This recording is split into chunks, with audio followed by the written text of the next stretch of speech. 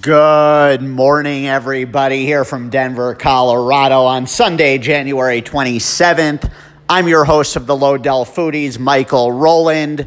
It is National Chocolate Cake Day.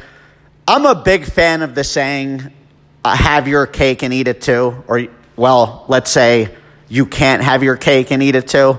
You could. It really depends on the circumstances, but I find the irony. I was looking up some facts on cake for you foodies, and the most expensive cake of all time was a runway cake, Debbie Wingham's runway cake, a $75 million cake, naturally set in the United Arab Emirates, where else?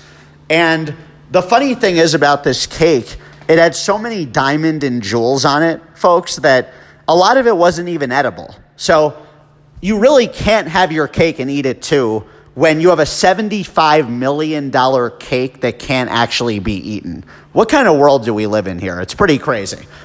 Chocolate cake, personally, I'm more of a chocolate mousse kind of guy, or chocolate pudding. Chocolate cake is just too rich for me.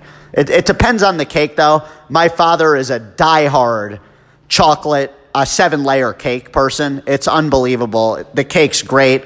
How can you say no to 7 layers of cake? But it's very thin. That's the thing with cakes. I like my cakes like I like my pizza.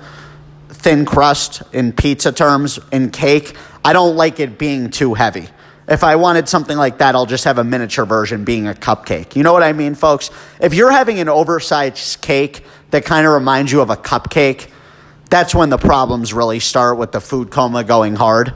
So I like being delicate with cakes when you're taking a bite and the whole thing might fall apart. So chocolate mousse, 7-layer cakes, that's what I'm all about personally. But hey, it's Sunday. Sunday fun day should involve cake.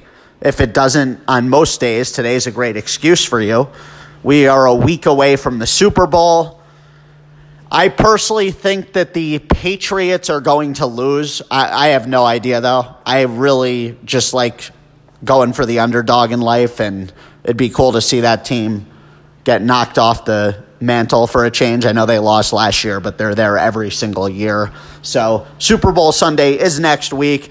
We will definitely have a prelude to that with some dominant foodie predictions in terms of what you should be eating heading into the big day. I mean, I look at Super Bowl Sunday as a food holiday more than anything.